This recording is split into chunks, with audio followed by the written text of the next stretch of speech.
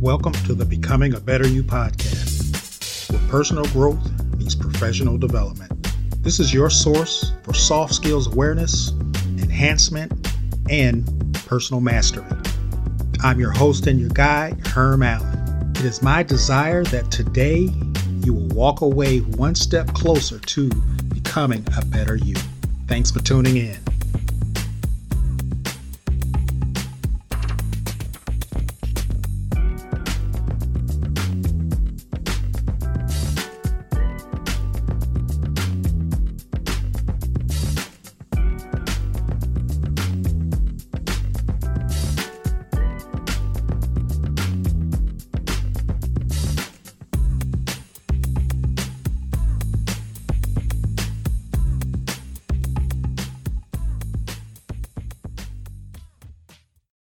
Hello, everyone. Welcome back to another episode of the Becoming a Better You podcast. I am your host and your guide, Herm Allen. Today is, I guess you could say, a continuation, so to speak, from the last episode in which I talked about the importance of self-care. I want to go a little bit deeper into the subject matter. And hopefully, again, you can build upon what was covered in the previous episode.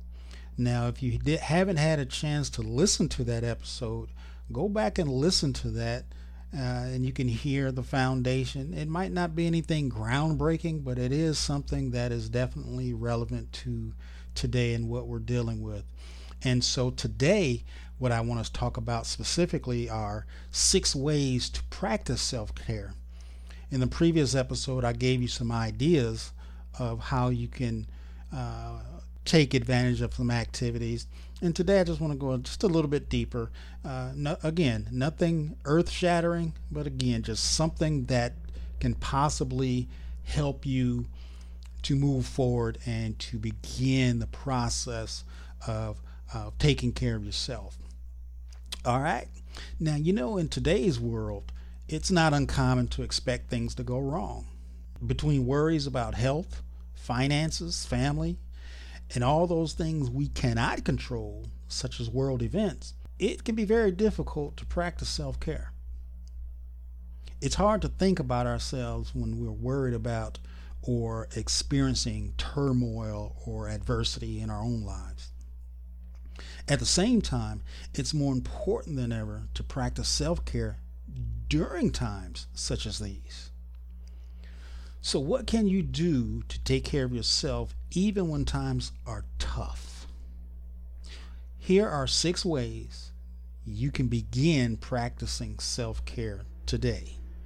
Number 1, accept that things aren't perfect. By refusing to let go of normalcy and accept things are different right now, you create impossible levels of stress and unnecessary suffering. The best practice, take a step back. Acknowledge what's going on. Realize you might need a different game plan for a while. This puts you less on the defensive and more in control. And it puts you more in control of you.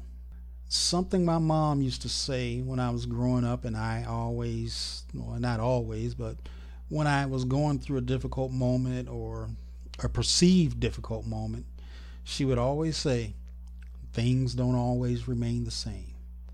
And they don't always remain the same.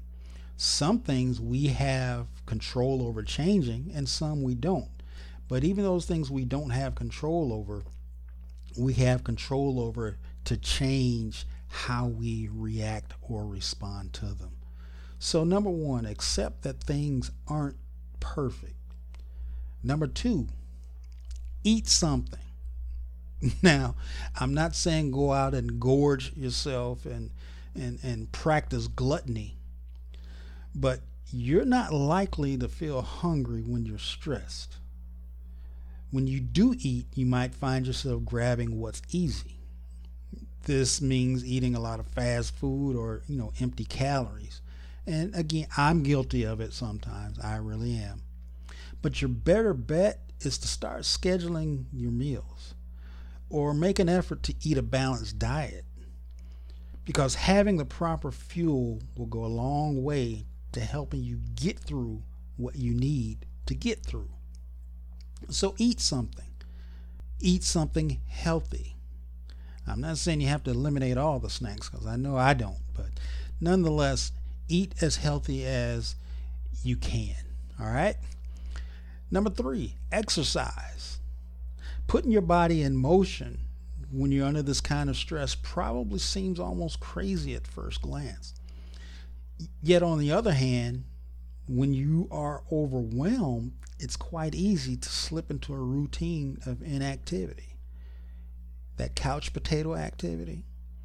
To fix this, make it a point to get up and move around every few hours. Even if you're just walking around where you live at home, outside, around the parking lot if you live, somewhere where there's a parking lot, up and down the stairs if you have a 2-level dwelling. But it's especially helpful to get outside if you can. Remember, movement has been proven to ease stress and help you feel better even when things are difficult. Try to exercise. And let me take that a step further. Don't try to exercise, commit to it. However that looks for you, commit to it. And get your muscles working, produce all of those endorphins and the good drugs in your own body that can help put you at ease. So the first 3 are: accept that things aren't perfect, eat something, and exercise. After this quick break, I'm going to come back and give you the last 3, and we're going to bring this thing on home. So take a time out. I'll be right back. Free your mind. Orient yourself to excellence. Create a new mindset. Use your resources. Seek significance. These are the 5 principles covered in my self-published book, Focus: 5 Essential Principles to Reach Your Goals for Students and Other Smart People. This book is not about goal setting per se, but instead takes you, the reader, on an introspective journey where reaching your goals should leave evidence that you lived a life of significance. If living a life of significance is important to you, and leaving a purposeful legacy behind is desired, then pick up your copy today. Now available on Amazon.com. All right, here we go. The first 3 ways to practice self-care again were: accept that things aren't perfect, eat something, and exercise. Here's number 4. Get proper sleep. Sleeping isn't always easy when everything is chaotic around you. You might find it easier to sleep if you create a bedtime routine and hold to it. Slow your mind through journaling, of which I did mention in the previous episode, or other quiet activities which will help you process what you're going through. Do what you need to relax yourself in order to get a good night's sleep. And as I mentioned before in a previous episode, strive for at least 7 to 8 hours of sleep each night. That's the ideal goal. 7 to 8 hours of sleep each night. And hopefully it's good REM sleep, that REM sleep, rapid eye movement sleep, where you just don't even know you're existing in the world because you're in such a good deep sleep. So get the proper sleep. That's number 4. Number 5, talk to someone. Never try to go alone when you're going through something. Difficult times call for a support network. And I hope you have a support network, because trust me on this. Make talking to others a priority. If you have a significant other, if you have close relatives, you have good friends, you have a church family or other religious group that you're a part of, and if you have to, you might want to consider talking to a counselor or other professional. Because even socialization over the phone or through video chat will go a long way to keeping you on an even keel. But the goal here is to talk to someone. Don't hold that in. No one can give you help or be a listening ear if you're holding it all in to yourself. Something else my mom always used to tell me is don't hold things in. You know, when we hold things in, it can build up. And when it builds up stress, it builds up anxiety. It allows depression to set in when you feel like you're all alone and no one can identify with what you're going through. And believe me, someone somewhere will identify with you. And even if they don't identify with you, you just need a chance to get it all out. So find someone that you trust, find someone that you can talk to, because I don't think any of us are totally alone. Oftentimes that's just in our own mind, is that we don't have anyone to talk to. And we really do. So I would encourage you to find that someone whom you can communicate with when things aren't going well for you. Number 6, do something to relax. That could be number 3 on the list, exercise. But remember, you can take some time to pamper yourself. Look for small ways to give yourself some relief. You know, time out for, again, that hot bath. Read a good book. Listening to the calming music, or to indulge in hobbies that'll help you restore your equilibrium. You owe it to yourself and others to care for yourself. There's nothing selfish or wrong with making sure you have yourself together, because someone is depending on you to be at your best. Let me say that one more time. Someone is depending on you to be at your best.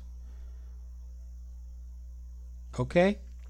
Let me go right through these 6 real quickly again.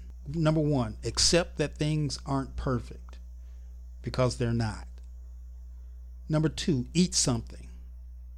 Ideally, eat something healthy. 3, exercise. Get up and move. And that could be dancing. You know, put on some funky music or something that you can glide to the rhythms. Number 4, get proper sleep, at least 7 to 8 hours each night. Number 5, talk to someone. Find that person that you can confide in, that person who can listen, and maybe they can even offer some suggestions or solutions to help you deal with it. They may even be able to participate in some of the activities that you can utilize as self-care activities. And number 6, do something to relax. So there you have it, 6 ways to practice self-care. That's all I have for you today. And with that being said, take care of yourself, and always remember, personal growth makes you better. Have a good one now.